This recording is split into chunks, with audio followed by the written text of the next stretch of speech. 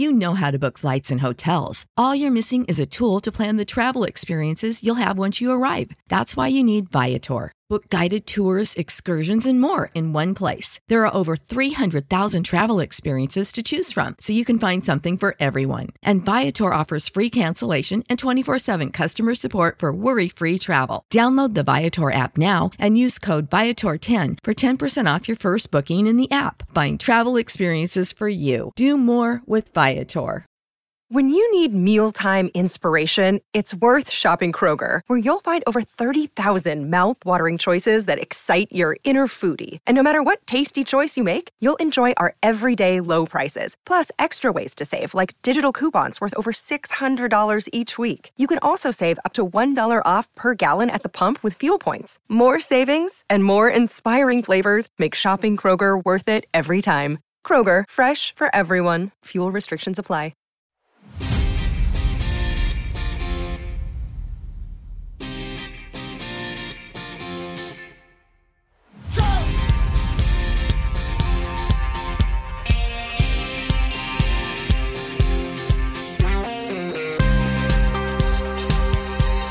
Hello and welcome back to another episode of the OFNT podcast. OFNT stands for Old Fart, New Tech. I'm your host and resident old fart, Jim Schaefer, and the podcast, at least to me, is the new tech. I hope this finds you well and you're having a great week. Celebrated President's Day by purchasing a mattress, or perhaps an automobile or some electronics. Myself, I worked. At least I made money instead of spending it. And what's with women spraying their hair with Gorilla Glue? I always thought women had more sense than men. I guess that's why no one pays me to think. You notice that the only things that go down in price on Amazon are things you've already purchased at a higher price? And finally, another week, another snowstorm. This is why I hate February. We're going to start off with some tech news. Much ado about nothing.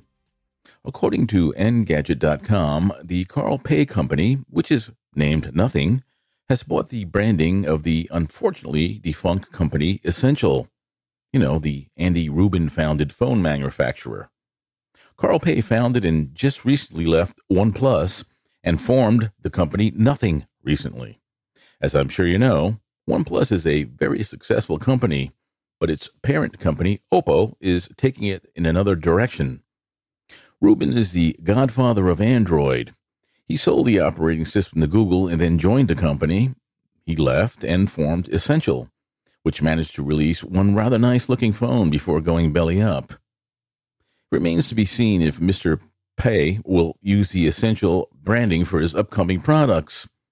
Though I don't use Android-powered hardware any longer myself, I'm still excited to see what comes of this.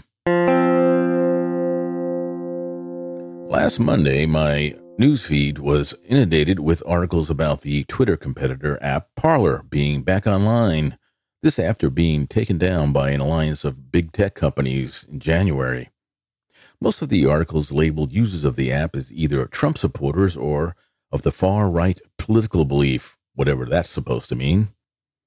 I guess anything slightly right of Karl Marx is considered that. I did find a couple of articles that just reported the facts of the matter, though. This labeling and generalization of people has to stop. As you probably know, everybody is different. We should be celebrating that, not trying to stamp it out. Whatever happened to the old slogan, diversity is our greatest strength? I guess that only applies to race, not diversity of thought. SkySilk, an outfit based in L.A., Los Angeles, California, are providing cloud services for Parler and released a darn good statement about free speech and even took a dig at big tech. I'm sure there are many people who, right at this moment, are trying to come up with ways to attack SkySilk and cancel them. Hey, what's up with Apple Pay? After a strong start, no store in my area takes it any longer. They all seem to take Google Pay, though. Maybe that service is easier to implement? How's Apple Pay doing in your area? Speaking of Google, what's up with the company's artificial intelligence research unit? Another member of the team was fired this week for using an AI script to search emails which would supposedly find evidence that former fired teammate Timnit Gebru was discriminated against. One Margaret Mitchell got the axe after her script kiddie attempt was discovered. Is it that hard to find employees that can leave their politics at home these days? Now, I'm no fan of Google, as you know, if you listen to this show regularly, but you can't have employees in open rebellion against management and every contract they acquire. The reason for a business is to make money. That's it, no matter what the concocted mission statement might state. Why do I think these two and others from that team will be hired by some startup that's bankrolled by the CCP? On a personal note, since updating my iPhone and Apple Watch to the latest betas, the hand-washing timer and phone unlock with mask on seem to be working much better. And I'll end the tech section on that high note. Tech I'm using. Pulse oximeters. Yes, here's some more boring tech I use every day. When reports that dropping blood oxygen levels were a sure sign of the onset of COVID-19, it was hard to get a hold of one of these little things without spending a fortune, just like the mass and digital thermometers. Luckily for me, my Apple Watch had a built-in oximeter, so I was kind of covered. What about the rest of my family, though? I had to wait until the price of these things came down a bit, and I purchased one manufactured by Zacurate. Zacurate seems to have the best reputation amongst the Chinese brands, and this costs about $30. The model has gone up about $10 in price since I bought it, as many people have found out about this type of device and its usefulness detecting COVID. You clamp this device on your left index fingertip, the left being closest to your heart, and after about 30 seconds or less, it will show you your pulse, heart rhythm, and your blood oxygen level. Any reading under 90% is probably reason for concern. My reading is usually between 95 and 100, in case you were wondering. You can find other brands for less money, and it's a handy thing to have in your pandemic toolbox. Last week, I talked about Powerline conditioners. This is an exciting show. I did wind up purchasing another one, in this case, a Furman's No Frills model. Being that Furman has the better reputation, I'm using that model for my studio, while the Pile was relegated to the living room home entertainment center.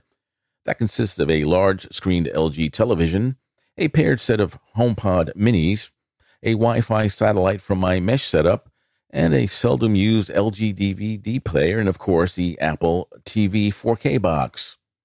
While I haven't noticed anything different about the television, I seem to notice a better sound coming from my HomePod minis.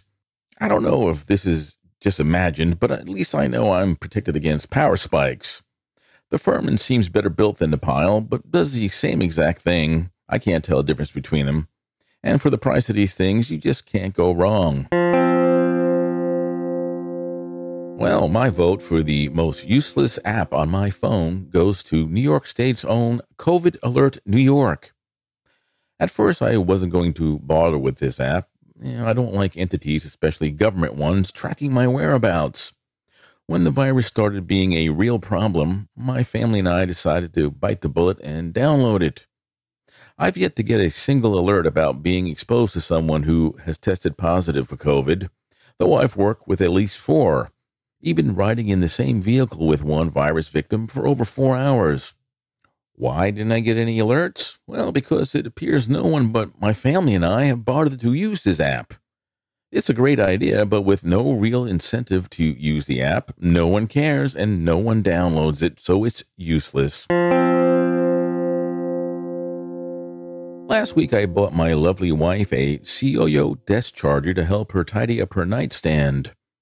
The charger itself appears to be well made and has a heft to it. It features an upright charger for her phone, a charger for her watch, and a charger for her AirPods. Of course, I tested it out using my own equipment, and I must say, for the price of $35, it's a cheap and great solution.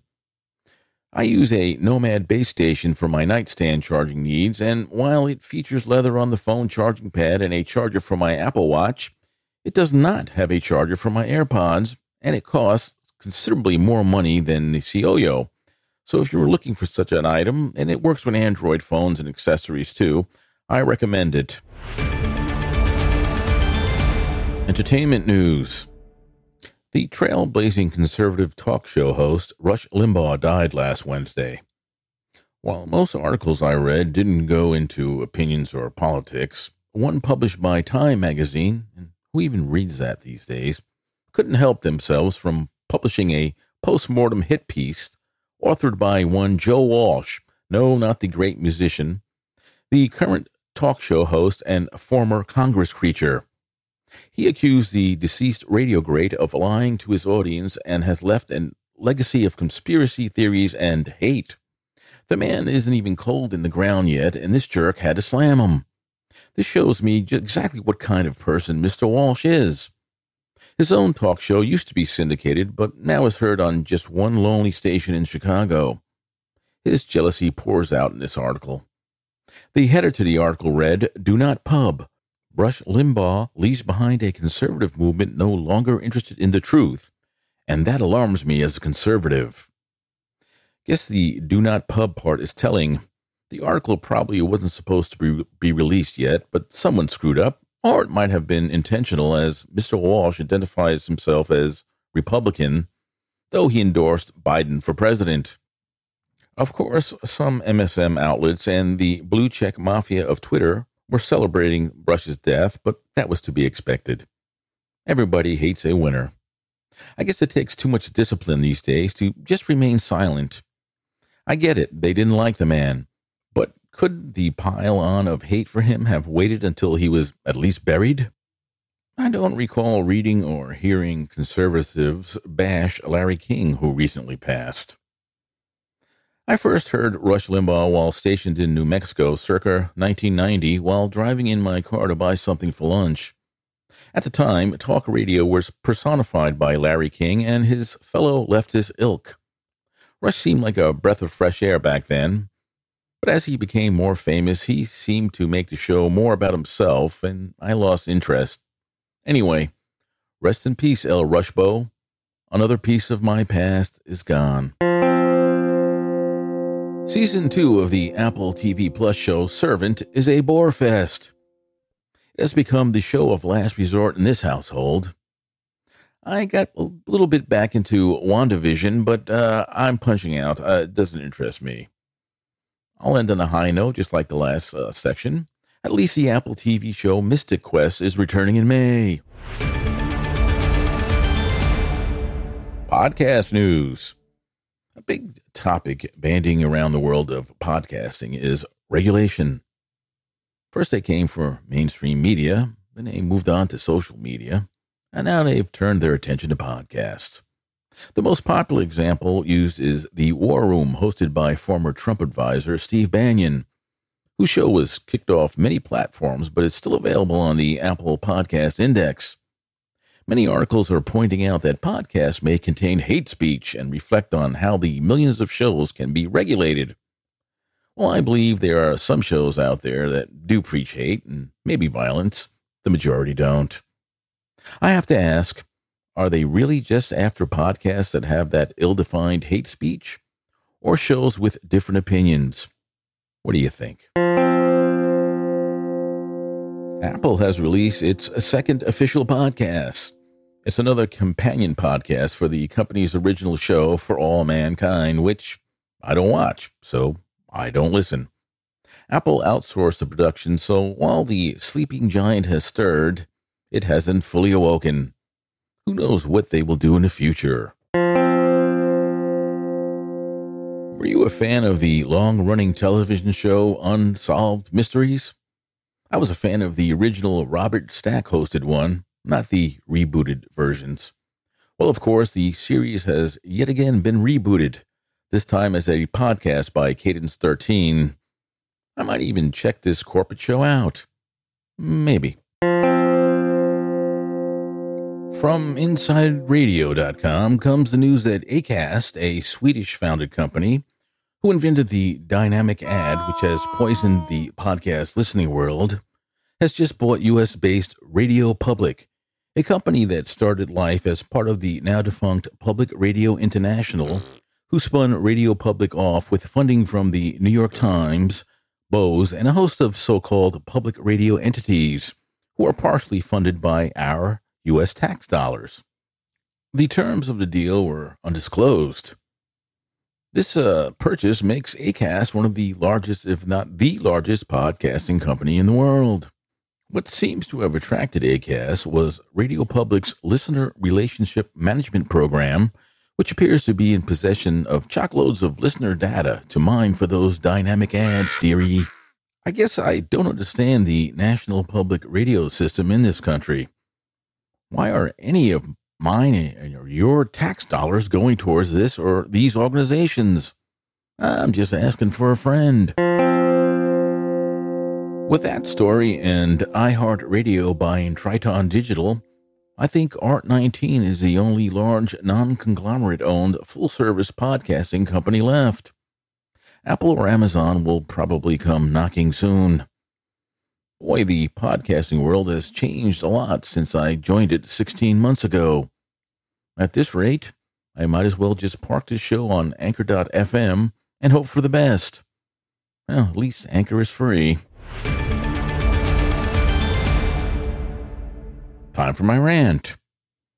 Reestablishing ties with the World Health Organization, rejoining the Paris Climate Accords, funding refugee flights to the U.S., but at what cost to us taxpayers? These are just some of the moves done by executive order by the new and, in my opinion, cut-out-in-chief President Biden. Shouldn't there be some sort of debate on these actions, especially the cost? We're talking billions and billions of dollars here, and the country's economy has just been devastated by a pandemic. Shouldn't a vote be taken on these sweeping actions? Isn't that how our government is supposed to work? With the Democrats in control, I don't think any of these actions would be overturned, but at least the public will be informed of how much it's going to cost us and what effect these actions will have on the economy and ultimately us. The Paris Climate Agreement has the U.S. paying the bulk of the cost while the world's biggest polluters get a pass. How can this be considered comprehensive? Do you share my opinion that our government is out of control? I mean, both parties, not just one? Well, episode 67, recorded here in the studios of the Factual Data Creation Facility, is soon to become a distant memory. I hope you enjoyed this episode. I enjoyed making it for you, and I hope you found it worthwhile. You can contact me at ofntpodcast@gmail.com if you're so inclined. Tell me what you liked and what you disliked. I'd love hearing from you. So be safe. See you next week. Remember, don't listen to what they say. Watch what they do. Now dig yourself out and get off my lawn. I'm out. See you guys next week.